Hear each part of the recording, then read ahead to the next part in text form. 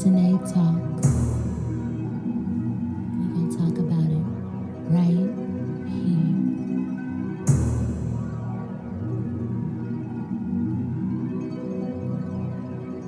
Yeah, you ready? It's Tanae Talks right here. We're gonna talk about it right here. We're gonna talk about everything you like. I'ma make it real, real clear. It's Tanae Talks right here. We're gonna talk about it right here. I'm gonna talk about everything you like. I'ma make it real, real clear. Cause it's Tanae Talks. And I'ma talk about it. Yeah, cause it's Tanae Talks. And I'ma talk about it. About it. About it. About it. And welcome to this episode of Tanae Talks. Tanae Talks, the podcast that educates and entertains. Remember, Tanae Talks and you listen. I got a special episode today because they're all special. But this episode is super near and dear to me because it really affected a close friend of mine. As a matter of fact, it affected my best friend.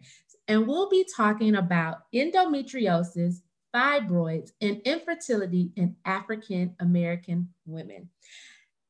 On this episode, I had to bring everyone's favorite OBGYN back, Dr. Sierra Cuthbert, and my best friend, Tonika Russell. Welcome to the show, ladies. Hi. Hey. Hey. We were just telling Cece off audio how fine she looked today. So she always fine. Which she makes is always fine to like be in her presence because you'd be like, oh my God, you're so fine. Right. So anybody that's watching this episode, an eligible man out there worthy of dating a physician, hit her up. New to Doctor episode. Yes, yes. It is almost Valentine's Day, Dr. Cece, so we can definitely. I know. I'll be at home with my kids. Okay, well, somebody need to send you a edible arrangement. Listen, y'all hear this? Y'all hear this? Somebody, wait a minute. Get her. By the time this airs for Women's History Month, Valentine's Day will be passed. But by that time, y'all could be in a full-fledged relationship. Sometime, boo. Okay. So this was very important because Tonika is going through infertility right now. We wanted to bring Dr. Cece on to give the medical perspective of what's happening in African-American women's bodies and things of that nature. With fibroids, African-American women it's greater in African-American women. Endometriosis is also common in African-American women, and uterine fibroids affect any woman of reproductive age, but Black women are more likely than others to develop them. Black women also tend to experience more severe symptoms than other races, according to healthline.com. So before we, get into the medical thing of it, Tonika, please share your story of fibroids and what you're battling with infertility at this moment. Yeah, so when I got married in 2014, me and my husband said, okay, we've been together. Let's go ahead and have a baby. Like, we don't need to wait. Let's have Demi Rose, because everybody knows that I have had Demi Rose planned since 2007 when I met him. So yes. So if anybody named their child Demi Rose, we already know. Stole it from Tonika. We already know Demi Rose been here since 2007. So I was having an issue with getting pregnant, and I went to my primary care physician, and she said, I'm going to send you to a specialist, and we're going to see what's going on. I went to another doctor, and they said, you have fibroids, but they're small. So go ahead, keep trying to get pregnant. Your fibroids will shrink during your pregnancy, and have a great day. That's kind of what it is. I didn't know anything about fibroids. It's the first time I ever heard about what fibroids were. And to tell the truth, I didn't even do any research when he said I had them. I just, okay, I can still get pregnant, so it must not be a big thing. It didn't become a big thing to me until I got pregnant in 2017. And I was in such pain. It was horrible. I I felt horrible from the day I found out I was pregnant until I had my daughter early. And when I ended up in the hospital, I ended up finding out I had intrauterine growth restriction. And the Dr. Atacola, shout out to him at Hurley, he was like, the main reason of your intrauterine growth restriction is that you have these large fibroids. And I'm like, hold on, large fibroids? I was told I had really small fibroids that were going to shrink. And he was like, that is the case in some women, but in some women they grow. In some women they stay the same size. In some women they cause a lot of issues during your pregnancy. And that was my case. So much so that I couldn't even find out what sex I was having for my baby because they couldn't see in the ultrasound.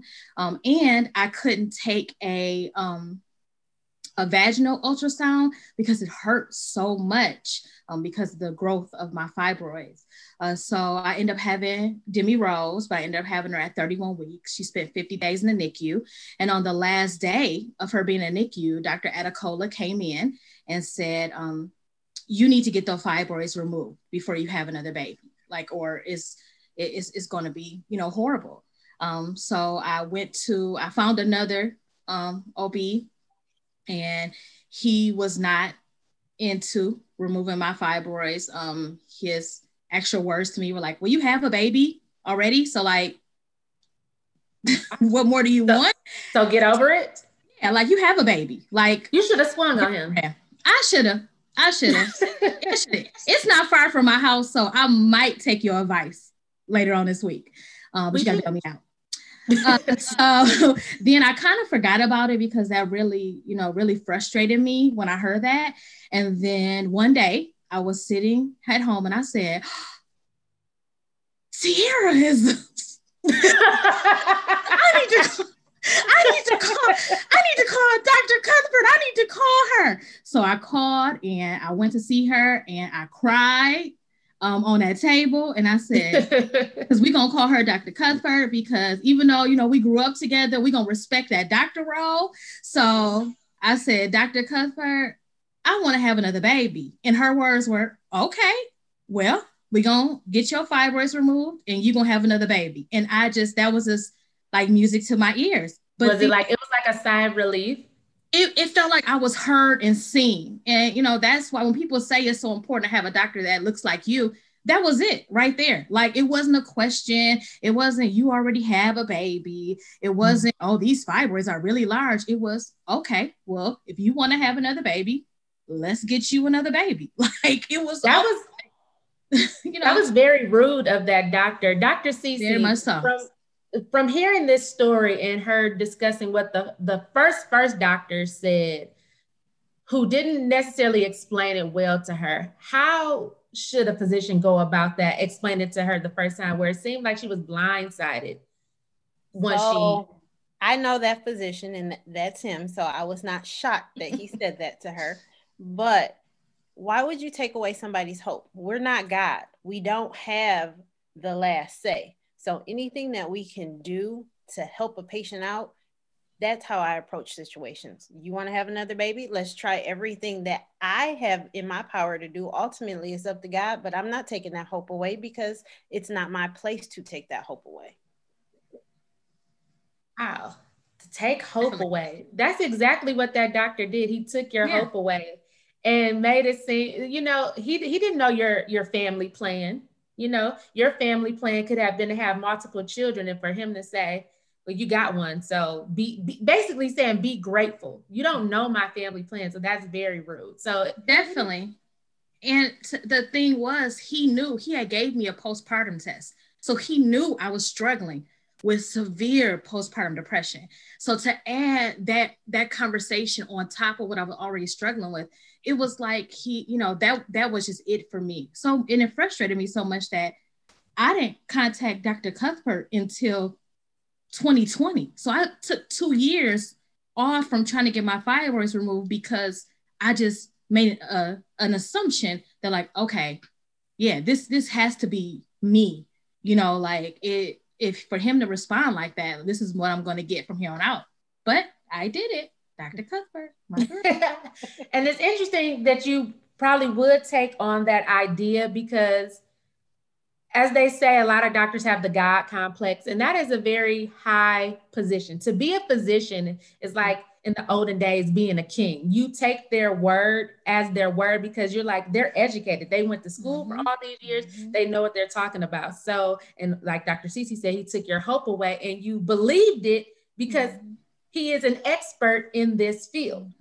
And so it says in many cases, uterine fibroids causes no noticeable symptoms, but for some people, they can cause heavy menstrual bleeding and other symptoms such as prolonged menstrual periods, pelvic pressure pain, frequent need to urinate, difficulty emptying your bladder, constipation, backaches, leg pains. Did you experience these symptoms?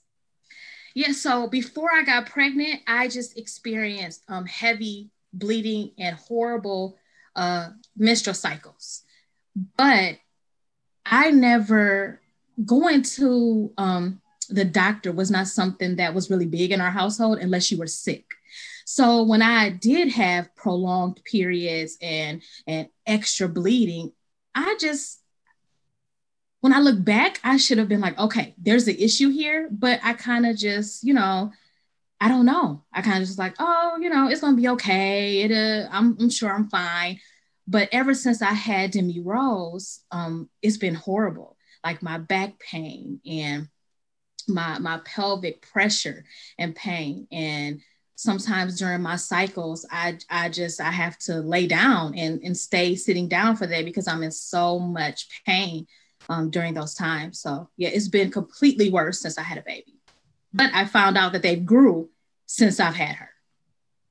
Is that common, Dr. Cece, for the pain to get worse after a child, or is it kind of the same before or after?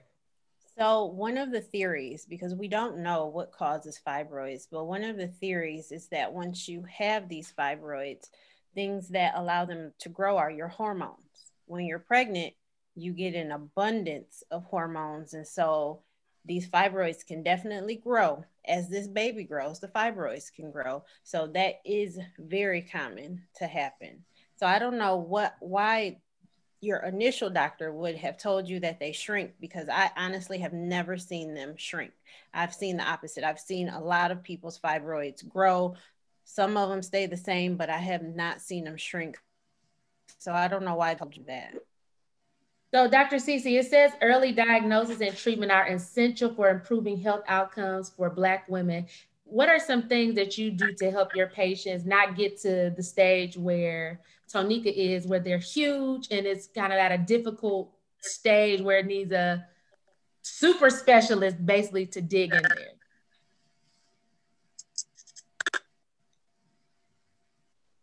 You. I'm sorry. I don't know if my internet's messing up. I could not hear anything you just said. I'm sorry.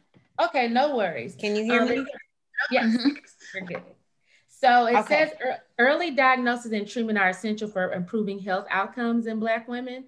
How do you go about early detection with your patients so that they don't get to where Tonika is, where they have to go to, lengths to find a specialist that can even dig into her, uterine lining to even get it? So when they come to me with abnormal bleeding, I tell them an abnormal bleeding, it could be heavy bleeding, long menstrual cycles, more than 7 to 10 days, even if they're having a little bit of bleeding. But when they come to me before they're pregnant, even after they're pregnant, I always order an ultrasound. I go over that ultrasound. If they have fibroids, I let them know you have fibroids. They're about this big. And then we have a conversation about, are you having more kids? Do you want kids in the future? And I tell them from there what their options are.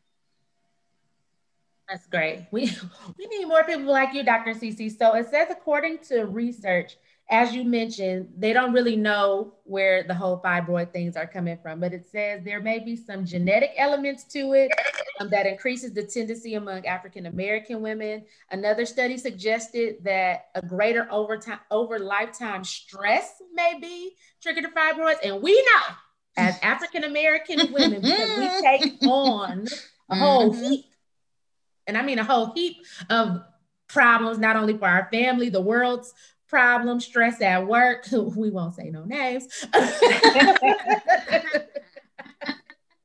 That was for Tonika's best friend at work. My bestie. You know, that could contribute to it. It says some evidence suggests environmental factors such as diet, a history or history of abuse, and there is a controversial study that says that hair relaxers have possibly been a contributing factor to fibroids. Now we know everybody got a just for me. Used to. They had it just for me, and that's why my hair ain't grew back yet. Ain't that what they say? Ain't that what they say? But okay, according to research, it might be why we got a greater cause of fibroids. Dr. CC, we need a class action lawsuit against Just for Me. Okay. Allegedly. You gotta say allegedly. Yeah. So moving forward, Tonika, you have this baby. You go to Dr. CC in 2020. She gave you the whole back, because that's what Black girl. She gave me the key. She gave me the key. Gave you the key. And now, what stage are you in that process, and how are you feeling about that? So it's an important part that happened before, right where I'm at, because COVID happened. And so Dr. Cuthbert was trying to, because I want to preserve my fertility and because of the size of my fibroids, then she was going to bring in another doctor to work to have the surgery. But because of COVID, he wasn't working through COVID. It pushed it back pretty much a year. And then so I just became a patient of his also, because he works with infertility and women who have special cases. So I'm assuming in my mind, okay, I'm a patient of his. Okay, when I get all these tests done, we're going to have the surgery. And after he ran the tests, he said, your fibroids I don't know that I will be able to go in and preserve your fertility. So I'm going to pass you on to another doctor at University of Michigan Arbor. So I went down there. Her specialty is fibroids and endometriosis. And so I have a surgery date. So excited for a myomectomy in April. Yes. 6 months later, I'm gonna have me another spoiled little baby. Okay, so I'll be right back. So I finally feel a weight is lifted, because I want to not be in pain anymore. And I want to have the best chance of having a successful pregnancy in my next pregnancy. So I'm doing things on my end too, because I also want to make sure that my body is healthy and what I can do. I can't continue to not work out and not eat right and then have my fibroids removed, but have other issues that could affect my next pregnancy. So all that coupled together, I'm really excited about what life is going to look like. Another thing is that she told me that my cervix was the size of a 6-month pregnant woman. So I'm excited for that to go down. So y'all talk to me nice when I'm walking around here with this slim belly, okay? Period. So Dr. CC, what are some things that women can do to prepare their bodies for better outcomes? She talked about eating better. What are some other things that women can do? So honestly, taking prenatal vitamins early. Some studies have shown that actually taking prenatal vitamins early helps. You cut out. To make sure you're exercising. You cut out, Dr. CC. Yeah, you cut out. Sorry. So making sure you're exercising, the prenatal vitamins, you have to eat right. And just overall mental health is a big thing, because if you're stressed out, every single cell in your body is going to feel it and be stressed out. So you have to have your mental health together too. That is, a lot of people just neglect that, but that is one of the most important things. Wow. So it affects you at the cellular level. We don't even realize it, how we neglect, as Tonika said, certain parts of your body. I'm taking care of one part, but not taking care of the other part. If you cut off your arm, it's still going to affect the rest of your body. So you got to be able to take care of that. We talked about fibroids and we talked about infertility. Let's understand a little bit more about endometriosis. It says that endometriosis is a common condition in women. It's chronic, it's painful, and often gets steadily worse. Dr. Cece, can you give us a little insight on endometriosis and how we can treat that better? So what endometriosis is the inside lining of our uterus. For whatever reason, comes to the outside, and so it ends up in our abdominal cavity, because our uterus is just a little enclosed space where the baby grows, but on the outside, you have the bowel, you have the bladder, you have the ovaries, you have the fallopian tubes, and everything else in that abdominal space. So when these little implants from inside that uterus comes on the outside, when you're on your period and you bleed, those small little implants bleed on the outside. And so your tissues on the outside are like, hold on, we're not used to this. So it creates a lot of inflammation, causing a lot of pain, especially during your period. But some women can have pain just throughout the whole month. It doesn't even have to be on their period. And it's just from that endometriosis. Now, like fibroids, we have no idea why this happens. There's a bunch of theories, but we don't know why it happens. Wow. That's crazy. So to your point, Dr. Cece, researchers don't know why or how endometrial tissue reaches other parts of the body, but there are some trends. It says endometriosis tends to run in families. Endometriosis occurs more often in women who have short menstrual cycles or a longer than normal flow. Women who have fewer than 25-day periods or who menstruate for more than 7 days are twice as likely to develop endometriosis, and dioxin, an industrial chemical, may be the cause. So that stuck out to me because we live in a plant town, right? Right. We grew up in Flint, Michigan, which is a General Motors town, which is essentially a General Motors town. So there may be something to that. I would love to know the research in Genesee County to see how many women across the board are suffering with endometriosis due to this dioxin chemical. So maybe there could be something to that.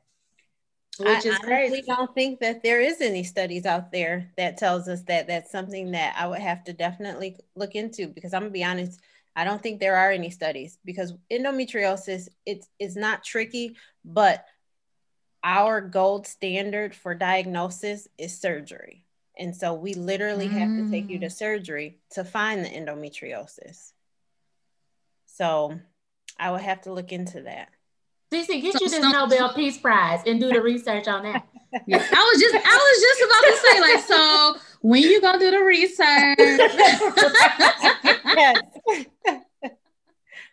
So Nika, you have confided in me about, your infertility issues. And we know that we're up in our 30s now, all of us here on this podcast today.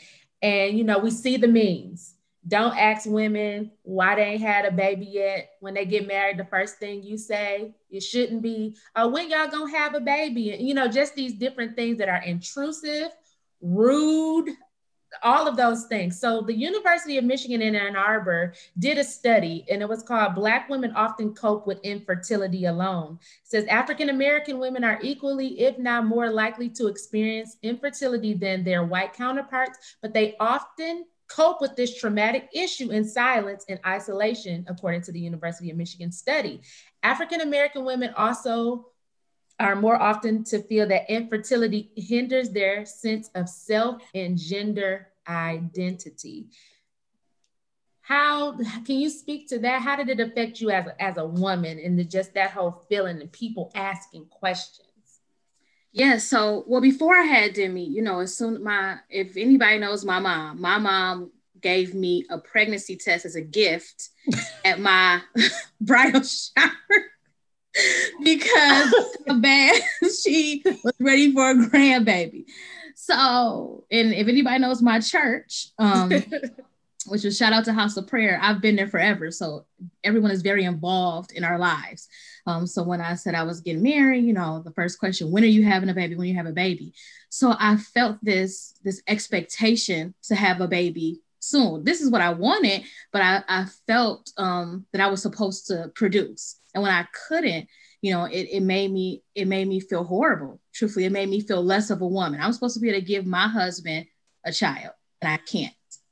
And, you know, I couldn't. I didn't know what was going on. And then not only that, but I get pregnant and I can't even do the regular duties, you know, of cleaning up and spending time with my husband because I'm in so much pain, you know, and I can't stand up and my stomach hurts all the time. And I'm supposed to be excited to be pregnant, but I can't because it's just horrible, absolutely horrible. But not until I began to go to counseling school myself and finish with my counseling degree did I realize that I needed some help. This is not something, this is traumatic. And this is something that I needed to talk through with someone. So I had to start going to a therapist and talk through the fact that I had these expectations of having a baby and I couldn't have one. I went through all this trauma of having my child early and having pain during pregnancy and still dealing with all of that now. And I've been able to really move through it better. And also I've had a great support system. So I mean, like you say, Tanae, I've confided in you. I talk to you about it all the time. You know, I never feel judged. I have a great support system in my husband, so where I can say, you know, the feelings that I have, and he understands them and he listens, and I feel heard with him. And then now I have a great OBGYN where I can say those things like I really want, you know, to have a baby and feel heard now. Dr. Cece, are you sometimes the first person these women can confide in? Like you're the first person? Yes, I hear that so many times. And I'm gonna be honest, like I have a lot of African Americans who were like in their 40s and they have these huge fibroids and they've never had kids. And it's to the point now where we just can't take the fibroid out because like when you went to the reproductive endocrinologist, he said he wanted to be able to preserve your fertility. So we have to have you go. And it's not like we're passing them off. We just know what we're capable of. And if there's somebody better out there that can do the surgery, then we have them go there. And it's like they're in their late 40s. And so the egg population isn't there. They have age on their side. It's just a lot. And so it's very hurtful. And it's like, oh, I wish I could have got you 20 years ago, 10 years ago and helped you. So yeah, I'm usually the first person they confide in. It breaks my heart because it's like, dang, Dr. Cece, why couldn't you be like Doogie Howser? You could have been a 14-year-old physician helping these women. We needed you, Dr. Cece. You know, Tonika talked about, you know, the church and the church that we grew up in. It was like a family. So these are common, you know, things that they're going to ask you. And in this study through the University of Michigan, it says infertility was infused with religious significance for some of the women in the study. They believe God intended women to produce children, which further heightened their sense of shame. Right? And that speaks to your point, Tonika, about as a wife, I'm supposed to be cleaning the house, cooking all the meals, folding all the clothes. I can't do that because I'm in excruciating, you know, pain. And luckily for you, you have a husband who is understanding, who does not subscribe to patriarchy. You know what I mean? But a lot of women don't have that. There's men up and down my timeline that I'm looking like, who procreated? Who married you? Who did that? Married you? For what? And why? Because who? Exactly. Because baby, I almost. But God. Okay, anyway. But God. But God. Shout out to God. Yes. Shout out. Oh Lord, it said, you know, it says virtually all of the women dealt with infertility in silence and isolation, even when a friend or relative knew about the woman's difficulty conceiving. Respondents thought infertility was not as emotionally painful for their husbands and partners who were not interviewed for the study. So that's a whole nother topic, that how that feels for the man who, you know, wants to create life with the woman and she's having this, you know, these issues. And like we said, if this man is full of patriarchy, he could be emotionally or mentally abusing this woman, making her feel like she's less than because she can't have babies. But wow, you know, that was a lot.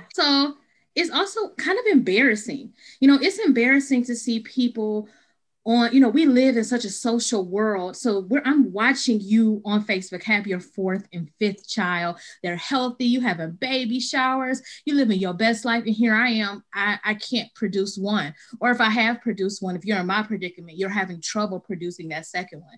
You know, it can, even though you shouldn't feel embarrassed, it does bring on those embarrassing feelings that this is something that I'm just supposed to do. And I feel guilty because what am I doing that I cannot produce this child, where I see other people just 4 or 5. I'm pregnant again. I don't know how I got pregnant, but I'm pregnant. Like what?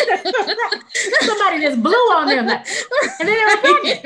Right, girl. You're like, ma'am. Right.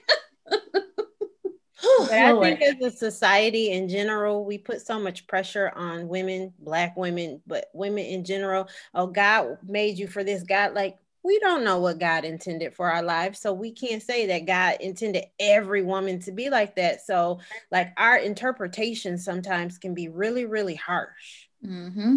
You're absolutely right, Dr. Definitely. Cece. Well, I want to thank you ladies for joining in this Tanae Talk on today. I know that this will help a lot of women, you know, speak up, speak out, and not have to deal with this alone in isolation, as the University of Michigan study shown. And if you can, go to Dr. Cece. She says she takes all the insurance. Go. But don't listen. In October, make room, because here I come to have the second baby. I'm going to be ready. Okay, with the gloves on. So thank you, ladies, so much. In true Tanae Talks fashion, this is your time to give your shout out. We're going to start with Dr. Cece. Who are you giving a shout out to? Well, I'm going to give a shout out to God, of course, first. And I have to give a shout out to you. You are amazing. Your topics are just fire. I love you so much. So thank you for doing this. Thank you.